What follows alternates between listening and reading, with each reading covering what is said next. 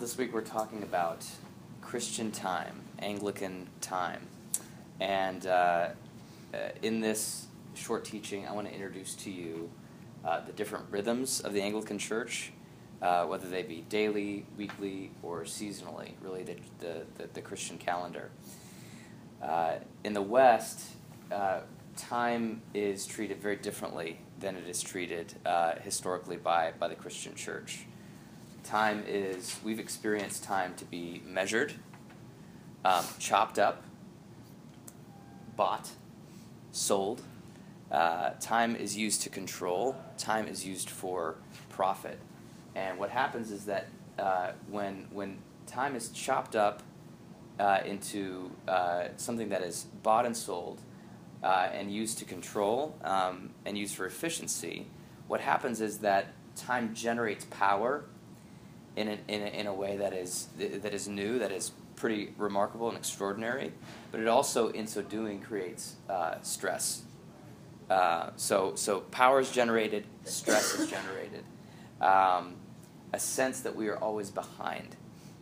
In the West, in the modern West, a lot of us have come to relate with time in a way that is totally unique to the history of civilization, which is that time is our enemy.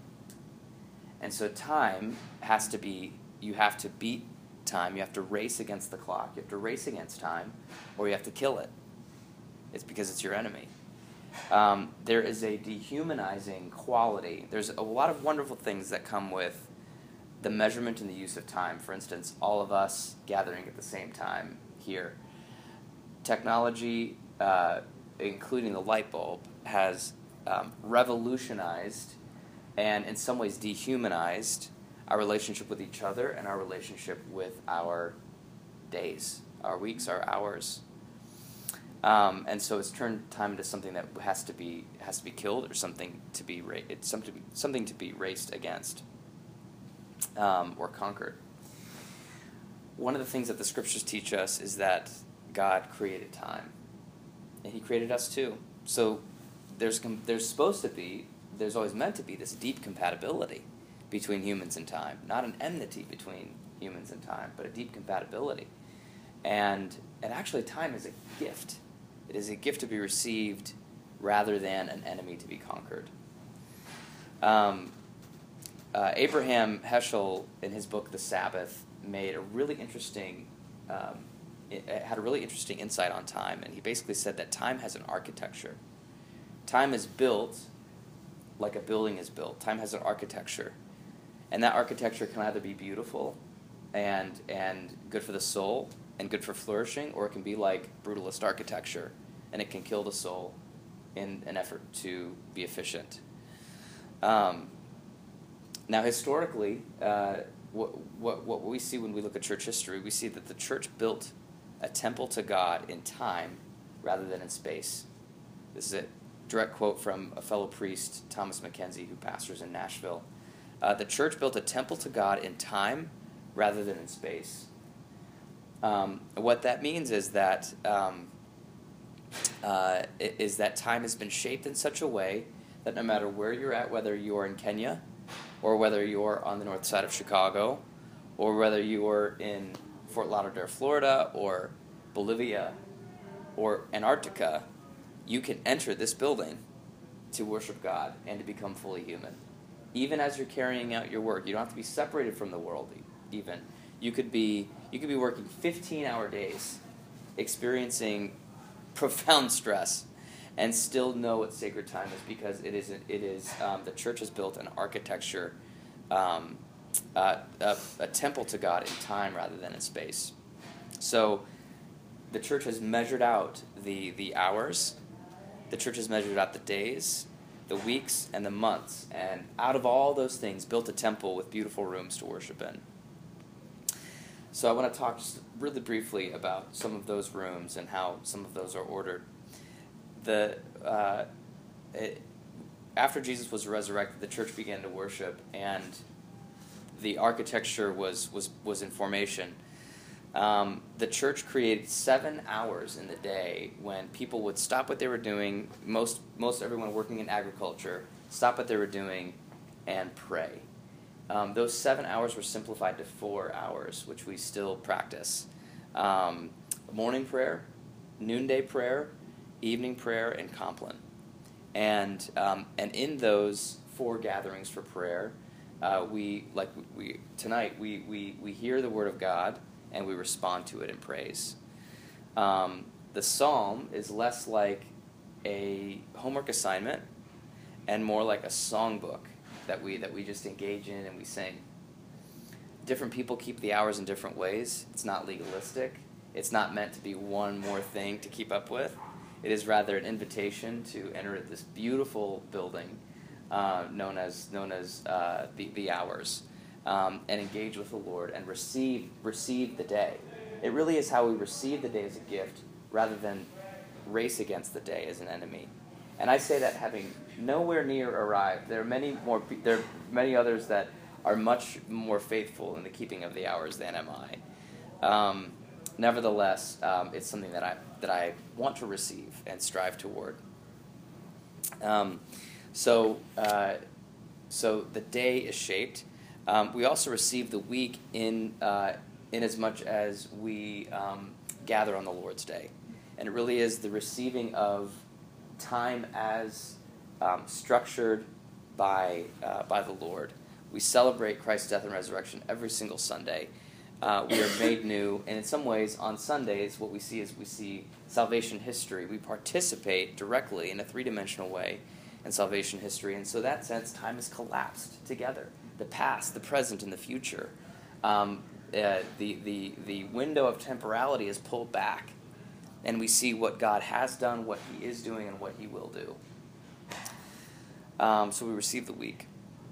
And then we receive the seasons. So we receive the day, receive the week, and then we receive the seasons, or we receive the year in the church calendar. And I'll talk a little bit about that in a moment. This temple, this architecture, is in the shape of a cross. It is centered around Christ's death and resurrection. And Robert Webber says this: the heartbeat of time derives from and returns to the death and resurrection of Christ. So it's drawn from the death and resurrection of Christ, and as we engage it, it returns us to the death and resurrection of Christ. So when we live in this cathedral of time, we are shaped by the death and resurrection of Christ. So we're called to the same joy as Christ. We're called to the same faithfulness as Christ. We're called to the same holiness of Christ. We're called to the same sacrifice, and we're called to the same miracles. We engage all of these things, obviously not perfectly. Obviously, we're all in progress, myself included. Everyone's in progress on these things. None of us are the source of these things. We come into this cathedral of time to receive these things. And we receive them not only in worship, we receive them in our work as well. All of our life belongs to God, and the cathedral of time, that the church has built captures all of it, because it's not a sacred thing over here separated from the secular thing over here. It's both, and that's how, for most centuries, the church experienced time. Was that sacred and secular were not separated. You know, you would wake up with the sun, you would eat breakfast, do prayers together, work in the fields, noonday prayer, lunch, nap, the rest of your work, evening prayer, gather with friends, before bed, compline bed. And sacred and secular was one. God, for the church, that is. So what happens when we enter time as the church has conceived it, as God has built it, we are made new, and we, instead of having time as our enemy that defeats us, that kills us, that takes away our humanity, time is actually structured in such a way that we are built up as God's sons and daughters, that we flourish, that we thrive. We're His creatures. He meant for us to thrive. He designed for us to thrive, and so that is the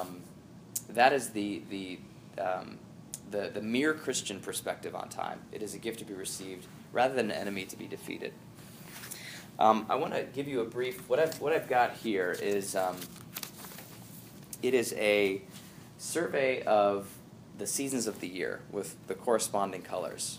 So you can just real brief. You can look at it, and then what I did is I have on the front side and on the back side a little bit more of a detailed survey on Holy Week, because that's coming up, and I just want to give you guys an orientation to Holy Week. This is the color chart was put together by my good friend, fellow pastor Blake Johnson, who is from Alabama but pastoring in D.C. And the detailed description of the Holy Week services is from Thomas Mackenzie's resource called The Anglican Way, which by the end of our time here, I want to make sure you guys at least get a PDF copy, if not a paper copy of that. So I'll pass this out.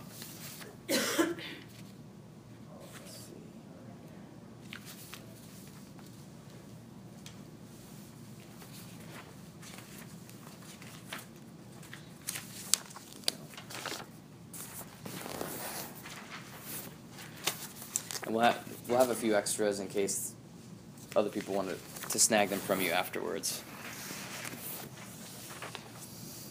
So the church calendar begins in Advent, which is in the Western calendar, that is around the beginning of December, right after Thanksgiving. So Advent is where we are looking forward to. First of all, we're celebrating that a King has come. We are also looking forward to his second coming. And this is a penitential season. This is a season of waiting. This is a season of mourning and justice. And it is also a season where we are prepared for the coming of Jesus at his birth. Christmas is 12 days, not one day. Christmastide, this Christmas Day, which is a high feast day in the church, Anglican Church, Christmastide is 12 days. And and this is where we really celebrate the fulfillment of Israel and the world's longing. Epiphany begins in January, and it is the manifestation of Christ. This is where Christ's glory is revealed to the world, and the liturgical color is green. Then we enter the season of Lent, which we're in now, and this is a season of where we recognize the temptation of Christ as 40 days. Lent is 40 days, not counting the Sundays. And it's also a season of where, in the language we're using this year, the Lord hollows out what doesn't belong. He calls us to repentance, and he scoops out all those things that we've become attached to or that we've worshipped to make more space for his holy presence, to make more space so that he could fill us up with his glory. Then we move to Holy Week in the Great Traditium, Maundy, Thursday, Good Friday, Holy Saturday, which I'll go over in a minute. Easter, where we celebrate the resurrection, the color is white. Easter lasts 50 days, and then we move to Pentecost, which is celebrating the sending of the Holy Spirit. The liturgical color of Pentecost is red, and then after Pentecost, we move into ordinary time, celebrating the growth of the church. The color is green. So those last two, Pentecost and ordinary time, that takes up about half the year. So it's a long chunk. That is the half of the year where we really are celebrating the church, the people of God. But Advent through Easter is where we're celebrating the life of Christ. So it's the life of the church and the life of Christ. We're obviously walking with Christ the whole time. But there's a sense of this compressed time. We are called to walk with Jesus in a way that is unique and special and seasonal. So we come to it again year after year, each year hopefully going deeper, each year hopefully walking even more profoundly into the death and resurrection of Christ. But if this were a pie and it would be kind of evenly divided with life of the church over here, Pentecost and ordinary time, everything else, the life of Christ. Does that make sense? So it's a cycle that happens year after year. Palm Sunday's coming up, and this is where this is the day when Jesus entered the city of Jerusalem while the crowds spread their clothing and palm branches on the road.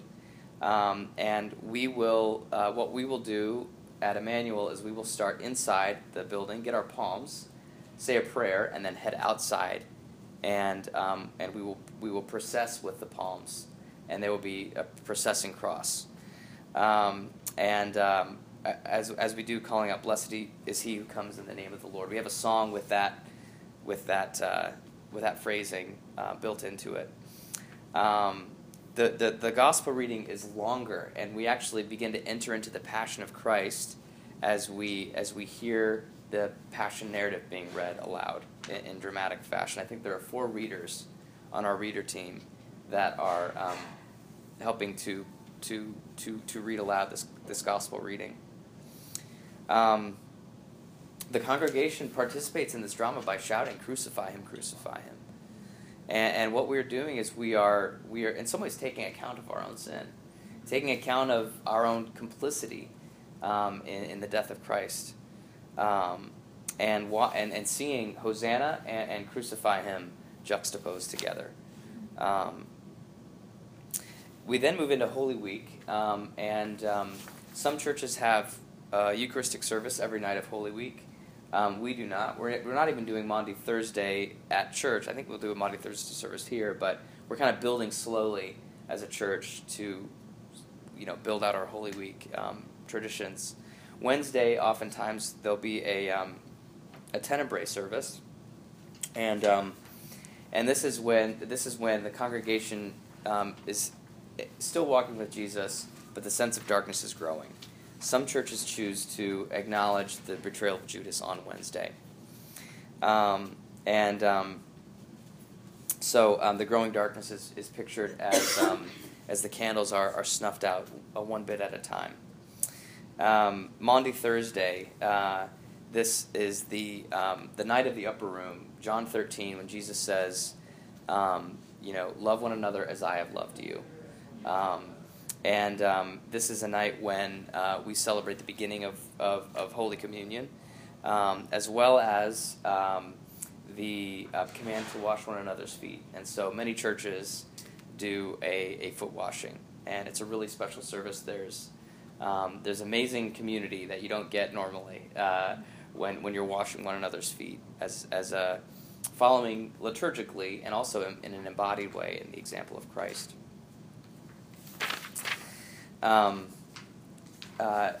Many churches have communion also on Maundy Thursday, and what happens after communion is that the communion table is completely stripped down, and in fact it's washed, and this is all ceremonial. This is all picturing what has happened with Jesus. The sacred elements are quickly put away and treated as common, as Mackenzie notes, as a way to picture what happened to Christ that night. The altar is washed by 2 women, and that is picturing the preparation of Christ's body for death. It's a night where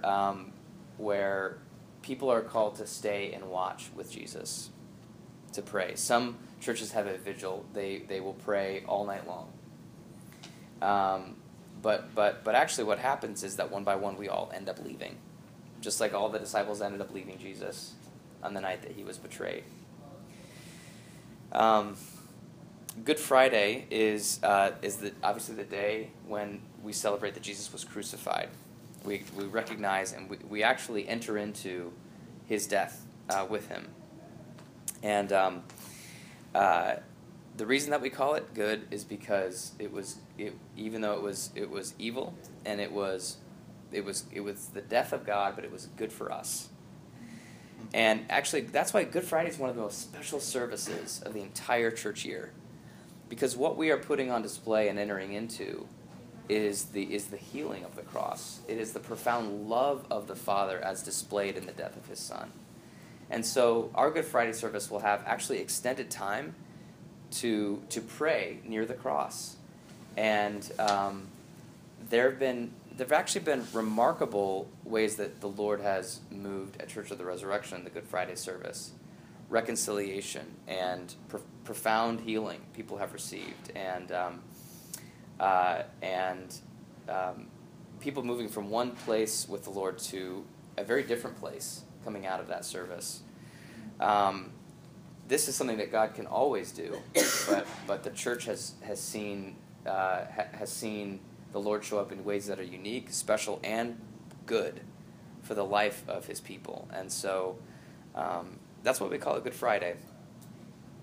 It's, as Mackenzie says, no matter how we keep it, it is a sad and somber day, but it is a good one. And it's sort of like Lent compressed.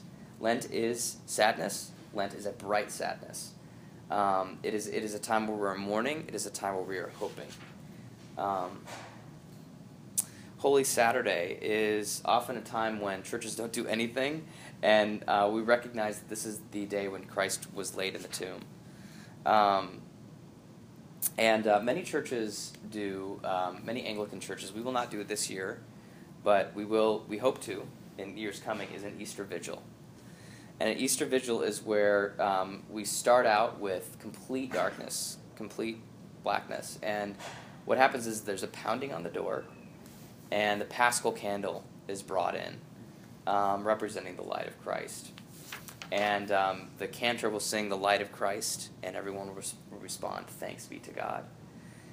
The story of salvation will be told in dramatic fashion. The biblical historical story of salvation will be told in different readings. And after each reading, and a lot of times that's done with drama, it's done with props, it's done with all kinds of artistic expression.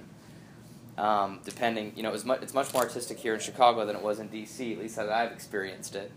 It all depends on the community that you have. So I think when we do our Easter Vigil, it will be quite artistic. We have an artistic church. So, but after each reading, then there's worship, and eventually what you're moving to is the resurrection of Christ, which is it's the high point not only of the service, it's the high point of the year, of the whole Christian year. It's the explosion of Christ's resurrection. And we encourage everyone to bring noisemakers. We encourage everyone to bring ways to celebrate. And the celebrant will cry out, Christ is risen. The Lord is risen. And everyone responds, He is risen indeed. The Lord is risen indeed. And there's an explosion of cattywampus noise and celebration, and there's worship, and there's flowers are brought out, and music is played, and we have the feast of our life.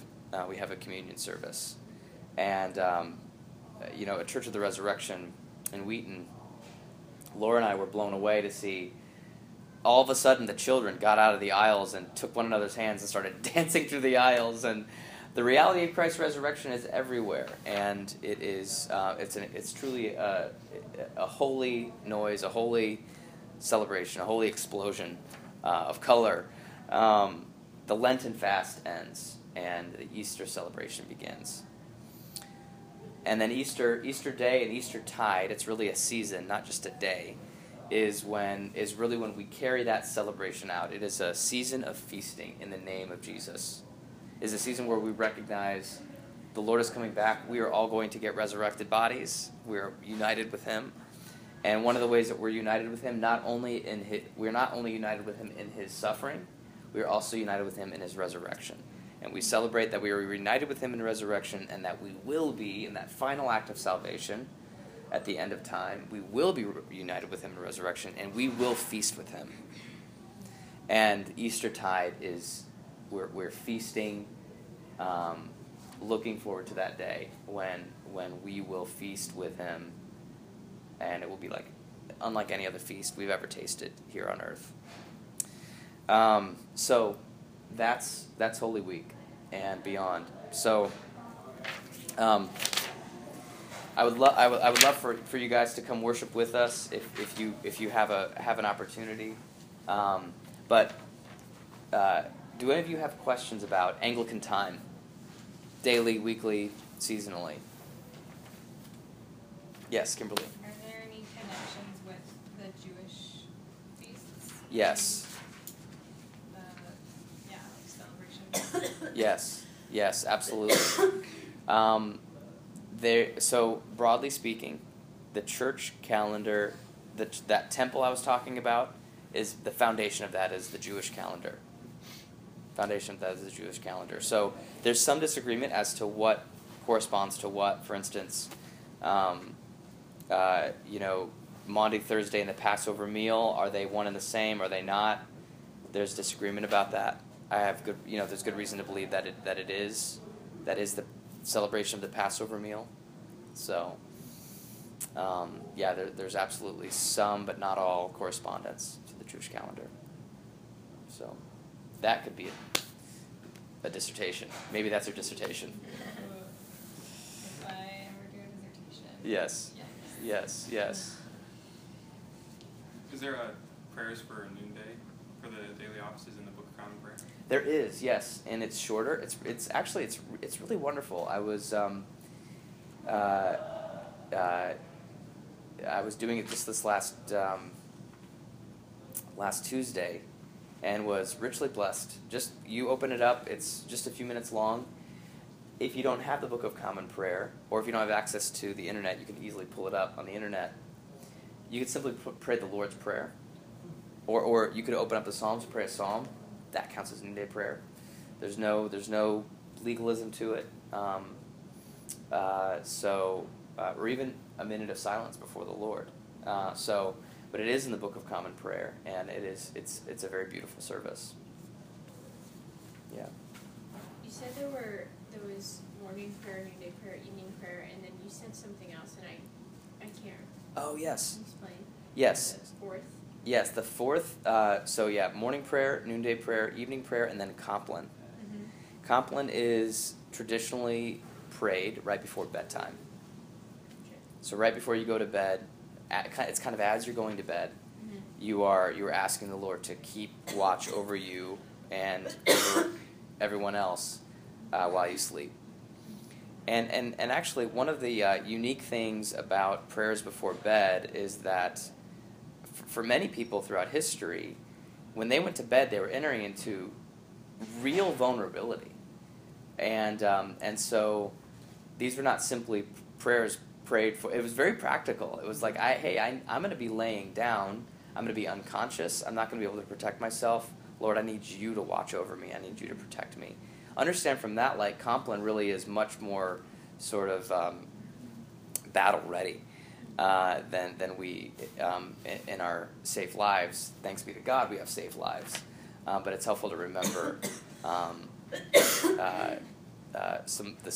in many ways, the heart behind Compline. So it is Compline, and that is also in the Book of Common Prayer.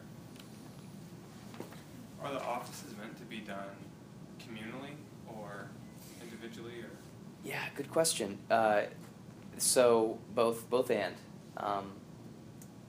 One of the great suggestion that I heard is to find a way to practice the hours in a way that you can repeat. It's sustainable and repeatable, so you're not going to get mad at yourself. So in some cases, you'll be doing morning prayer on your own, but maybe you'll be on a road trip one time with another buddy, and you'll be like, "Hey, you want to do morning prayer?" I'm a crazy Anglican, and so let's do it together. And so there's flexibility to do both. I often find that I'm doing it alone, and that doing it with other people is a real privilege. I know that many churches try to gather people. Usually the more structure a church has, the more capacity it has to put together, every Tuesday morning we do morning prayer. Every Saturday we do evening prayer. I was talking with a fellow clergy person who is serving a church in Kenosha, Wisconsin.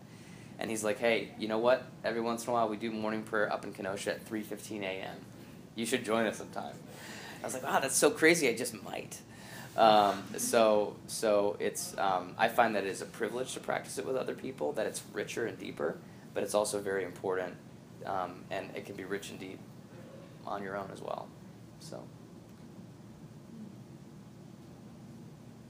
any other questions?